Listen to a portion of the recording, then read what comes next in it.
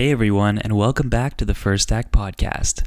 Today's episode features Pascal Pilon, serial tech entrepreneur and CEO of the disruptive music mixing and mastering technology, LANDR. Listen in as he walks us through his career, what it takes to build multiple sustainable businesses from the ground up, and his perspective on the future of the music business, right here, right now on the First Act Podcast.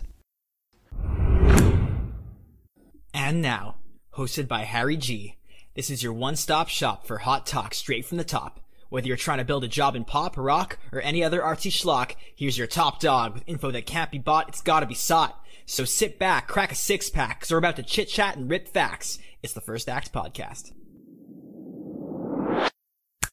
Pascal, how are you? I'm good, really good. Yourself? I'm great. I'm doing great. I'm really excited to have you on the podcast today. We do sometimes talk about people that are in music and tech. We do focus a lot on people's paths in entertainment, but I'm particularly excited to talk about you today because you're also from Montreal, like me, and you actually have a very tech background before you entered the music industry. Yeah, that's right. Well, I've always been a very big consumer of music. I was a paper boy at age 8. And I was working every morning listening to an album, a full cassette, as I was doing my run. And so I have always had a soundtrack to my life. And so what albums were you listening to back then? In those days, I started with the Beatles when I was a kid, very, very small, at John Cougar Mellencamp, the little classics of the time. And then I moved into heavy metal. I listened to a lot of heavy metal, like Iron Maiden, Judas Priest, Rat, and some other bands like that. And at some point, I'd say college brought me more into progressive music of the day. So from Depeche Mode to PIL and things like those, because everything that's punk is a little bit like an offshoot from heavy metal.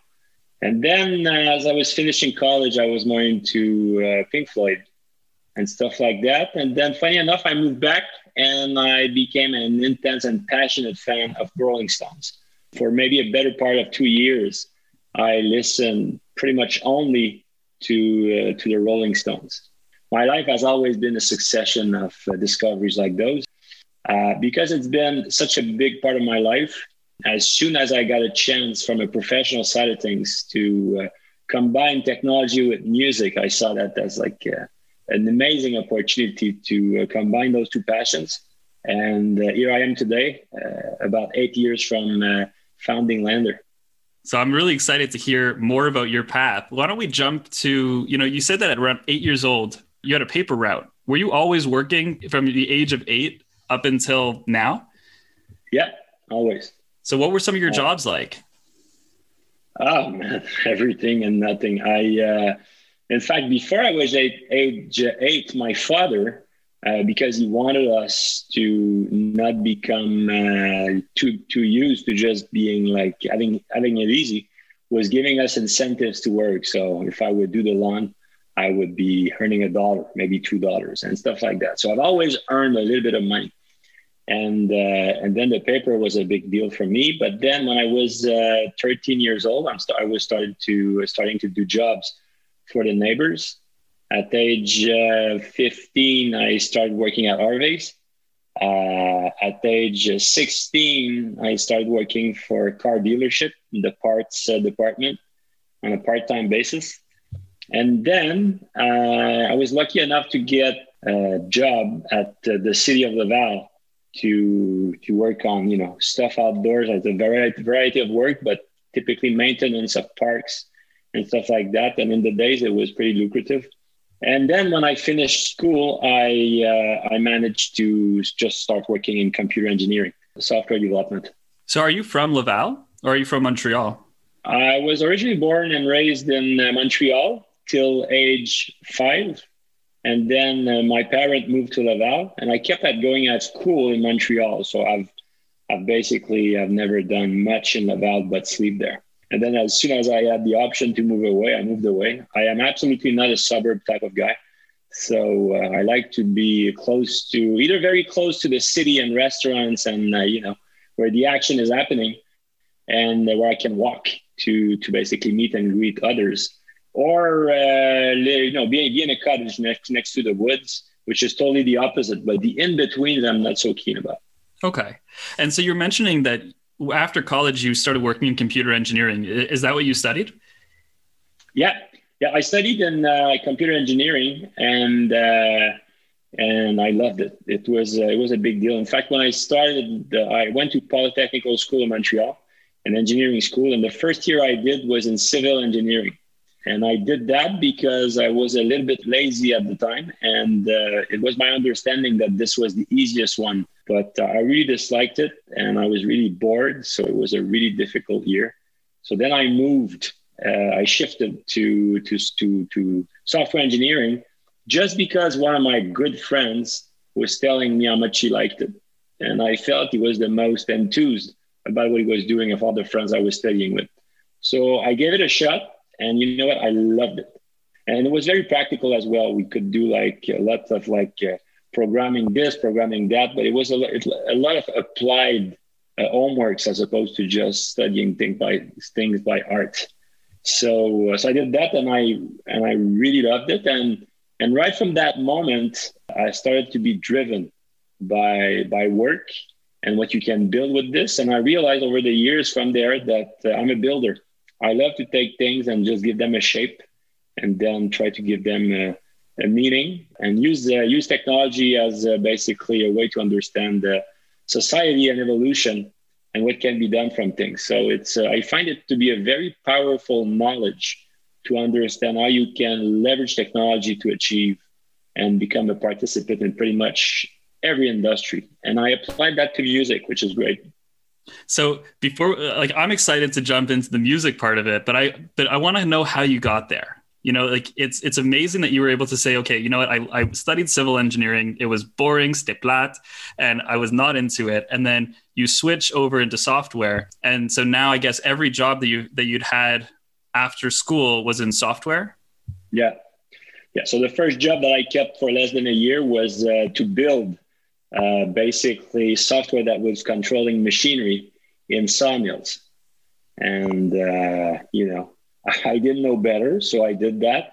But then I had an opportunity to take a job at an air traffic control simulation company that was basically simulating and training air traffic controllers by recreating the visuals and basically the data that they're exposed to when they actually work in an airport.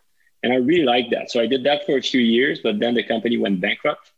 And then I moved to a consulting firm that was offering their services to help companies like Nortel and other telecom companies to build their telecom software. And I did that for maybe a year. And then I moved myself into a project management position for the same company as I was starting to do my MBA. And then I realized that I had somewhat of a talent to lead people and to organize and structure things. That's how I discovered that. And from my MBA that just started at HEC Montreal, back then, after maybe 4 years of working on the job market, I was doing that part-time. And then I realized that I might be even better in business than I thought I was in computer engineering.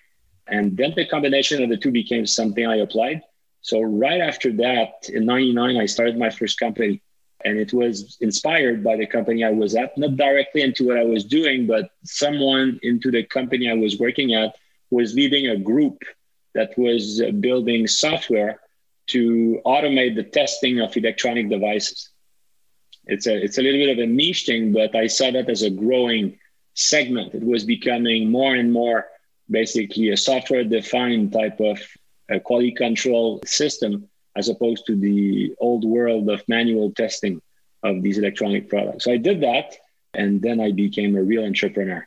And I had a good flair because the market was great. So within the first year, we moved to 16 people and then 35 people.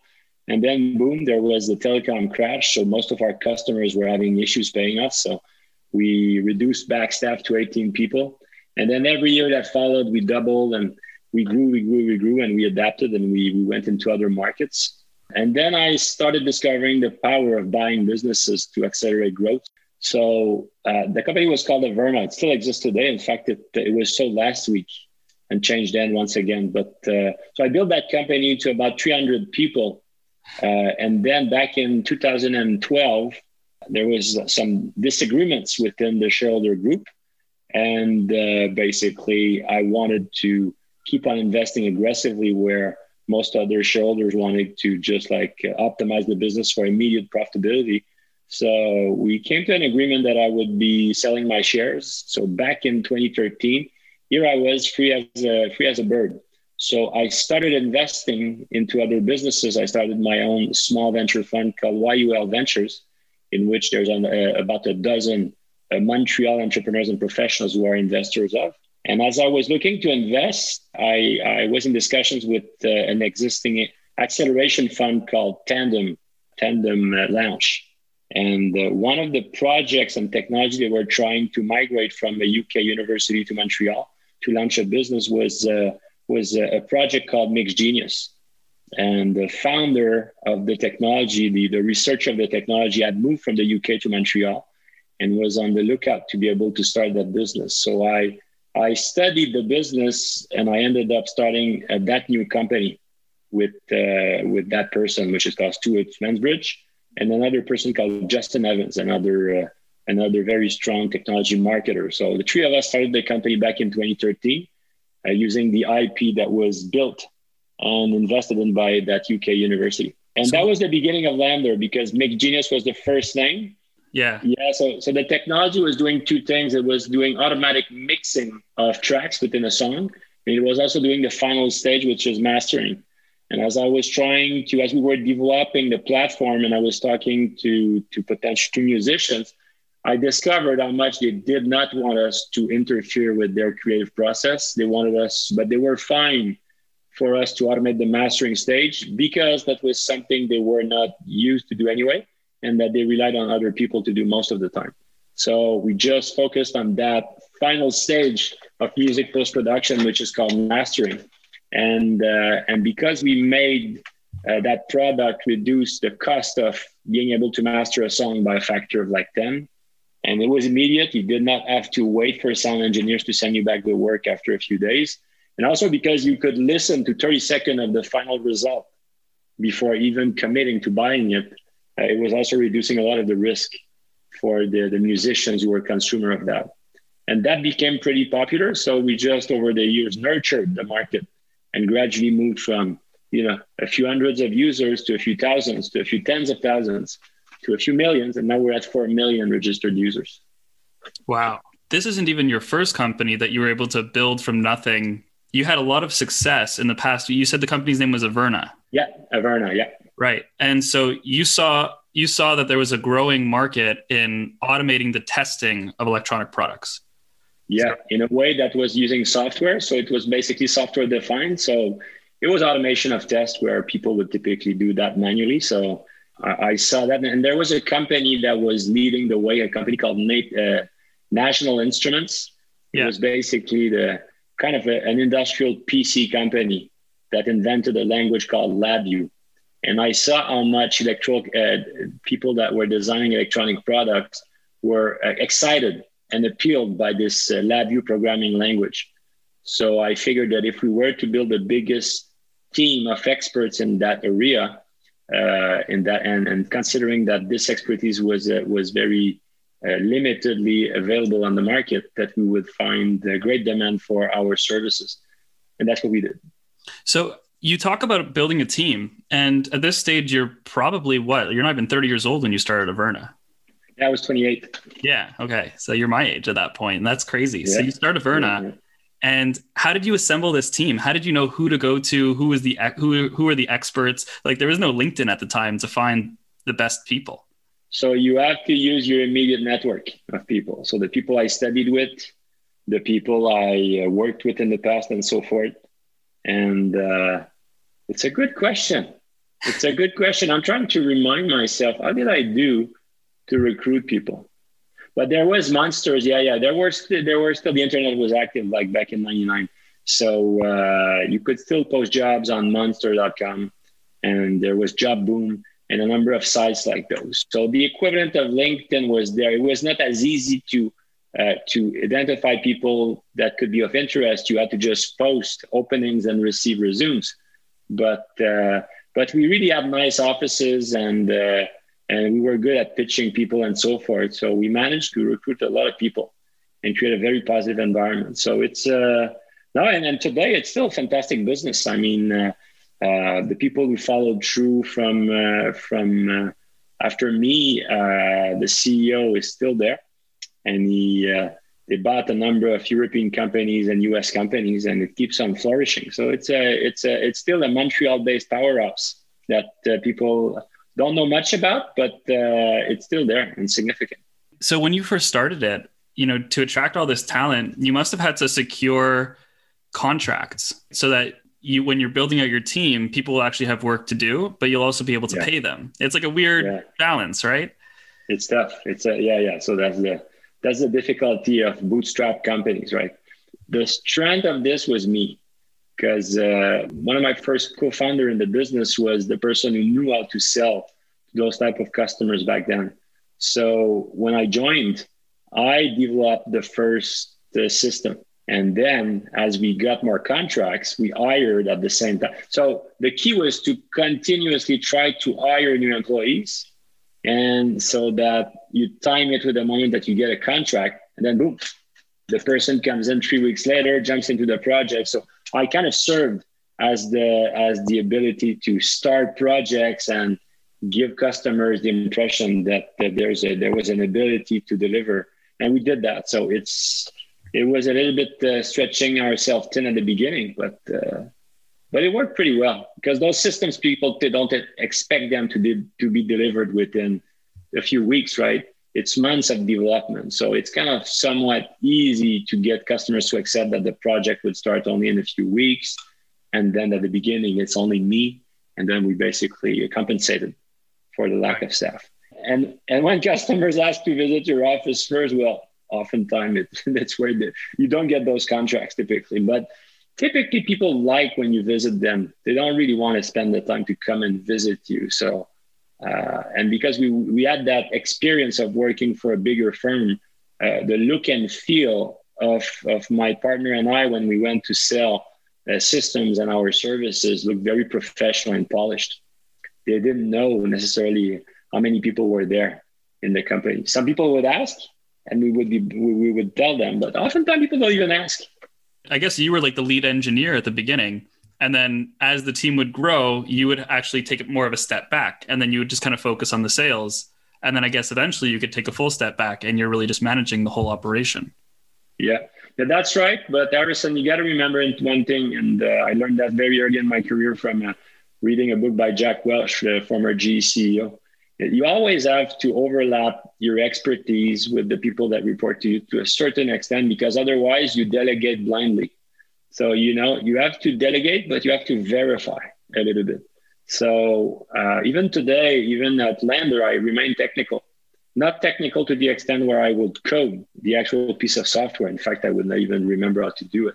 But from an architecture standpoint and technical building blocks, I'm still very actively participating in those discussions. So in fact, my biggest mistakes I did early in my career was to delegate without verifying, because then you could, oftentimes you hire new employees and you don't know them so well. So if they're not very efficient, or if they don't really follow what's expected by the customers, oftentimes the time they spend is a waste and you need to start over again. So that happened a few times. So if you want to prevent that, you need to learn how to verify at a certain frequency so that you don't micromanage, but at the same time, you keep people aligned with the end goal. That's some really great advice. So I wanted to, grill you on some more questions about LANDR. You came up with the idea, you said it started off as Mixed Genius, and then it evolved into LANDR. When you were going out and trying to understand what your potential clients would even want, what were some of the questions that you would ask them? And how did you know who exactly to talk to? Like at what size? Were they independent record producers? Were they engineers in a studio that were a little bit more established? Like how did you know who to go to? Those are good questions. So, first of all, remember that I started this one from a technology transfer. So I could actually listen to a prototype of the actual product before launching the business. So I had a very good idea of what the product could do. So when we started the company, I wanted our R&D team to be able to reproduce the performance of the prototype, but to make it work consistently so that the brand of the company would be built. You didn't want to do something randomly so that one person says, wow, it works great. The next one says it sucks. So it's important to develop consistency so that people can become their best ambassadors to grow the popularity of the service. So that was one. But then even before starting this, I spoke to musicians and people who were music enthusiasts, right? I told them about this. I showed them the demo. I got a few people saying, wow, this is very cool. Some others said, I really don't like that. And then I understood how people related to that. Because of the average cost of what we would sell, for example, when we sell a mastered song, it's $10. So it's not something that you sell through salespeople, right? It's a product, it's a cloud-based service. So the real deal is, how do you get people to take a look at your website and then consider what you do? So we basically look to get some coverage from the press, from trade magazines and so forth. And we managed we had real ventures to invest with us when we started. So I used basically the know-how of the partners at Real Venture to try to get some early visibility. And then based on that early visibility, you get a certain word of mouth. And then we started spending money on Facebook ads and Google ads and so forth. We also started to create a blog. That blog, basically generating content about elements of music creation is one of the things that really enable us to grow. And we nurtured that. Today, we have 1 million visitors a month on that blog. So it's a pretty popular blog. And we took a chance. So as people were complaining about weaknesses of the product and people were churning because they didn't like it, and other people would say, wow, this is fantastic. Well, we tried to understand what were the most important pieces of feedback in there. And then we applied that back to the product to try to improve it. And that's the message here. You got to be scrappy to succeed in business. You do need to jump and take a chance and then open your eyes and open your ears and try to understand what could be improved. And we started the company back in 2013. We went to market in March 2014 with our beta version of the site. And that's what we've been doing ever since. Continuous listening and improvement of what we do in every aspect of the company. It's just that. You got to start from a starting point and just try to improve things. We have to realize as for any entrepreneur that has the ambition to build something, oftentimes the cost of failure on a day-to-day basis has to do with rejection. It's not really failure like you're going to lose your business, right? So you have to accept rejection so that you can learn from it. And you get to be seeking it because that's what's in the way of being successful.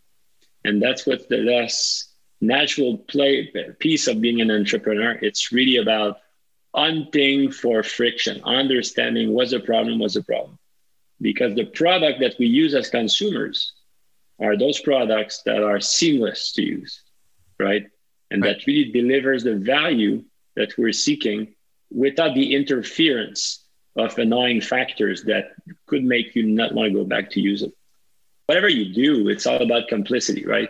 So whatever your products, the services that you sell, it's all a relationship with others. And the complicity is to convey what your intention, your culture, your mindset, but bended and flexibly shaped to meet other people's expectation. And the intersection of your expectation and theirs is sustainable business or sustainable friendship. It's really just the same.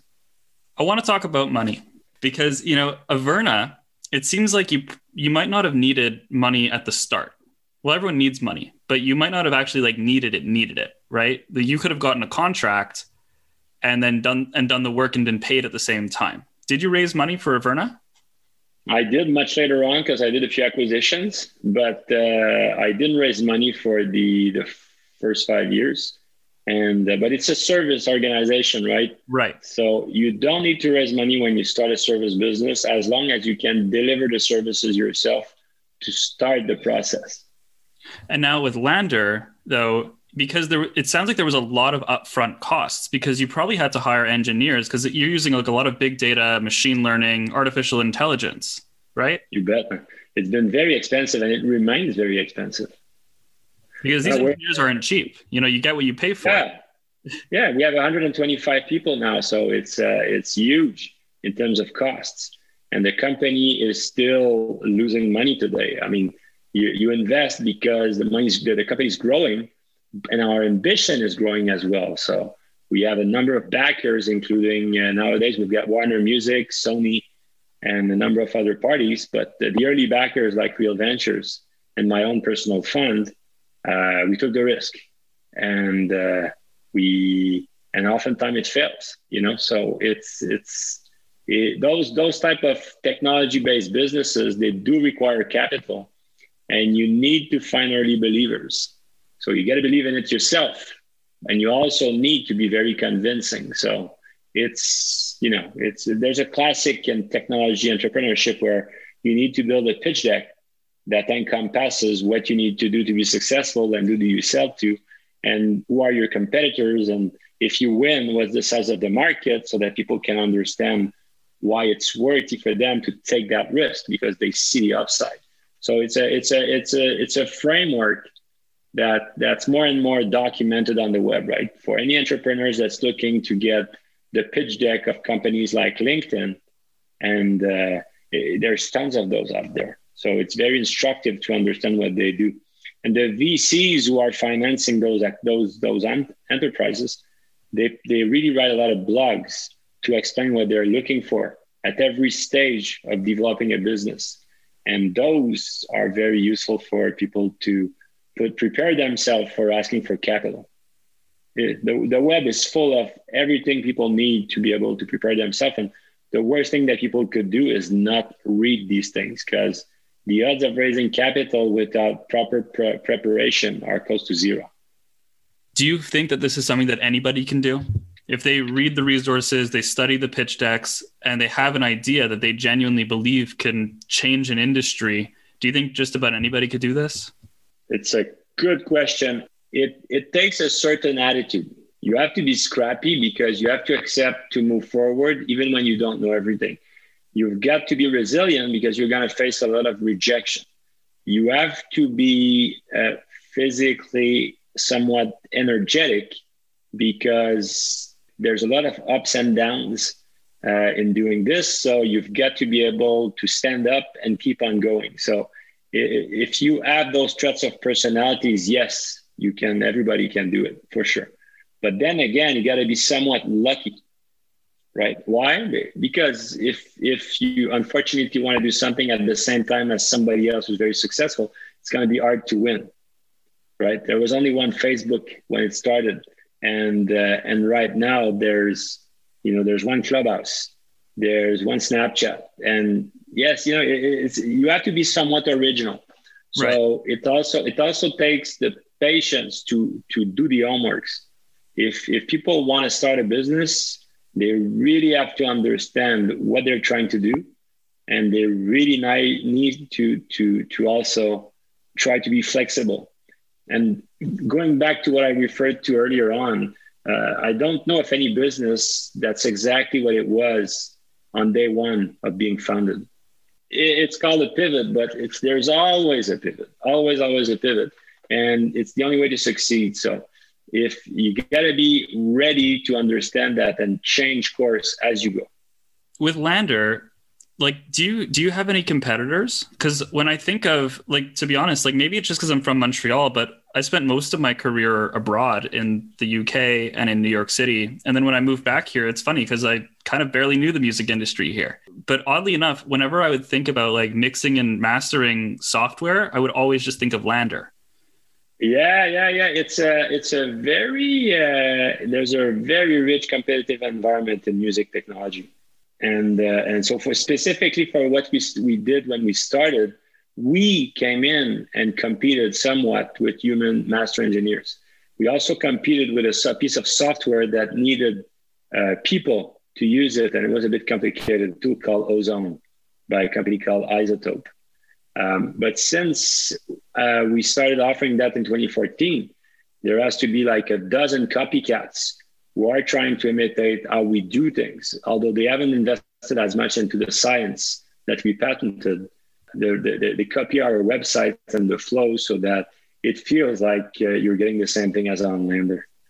But Dolby last year has also came up with a version of that competes with LANDR that they embedded within the SoundCloud website. So as you can see, it's starting to be bigger business. And ourselves, since we started that, we've expanded and we've got 6 additional product lines now. And we went into each of these product lines knowing that we were competing with other players. I mean, we even have a video chat for musicians so that they can stream the music as they play, right? So there we're competing with Zoom. Right. And other players like that, but for some specific areas of the business. So there's always going to be competition. That's why you need to be precise on where do you fit relative to your competitors for certain segments of the market. It's always very important to remember that there's a big diversity of human beings with different backgrounds and different expertise and different sophistication levels. And they all react differently to offerings. So you have to understand, so on the same category, why would people use one thing versus another, right?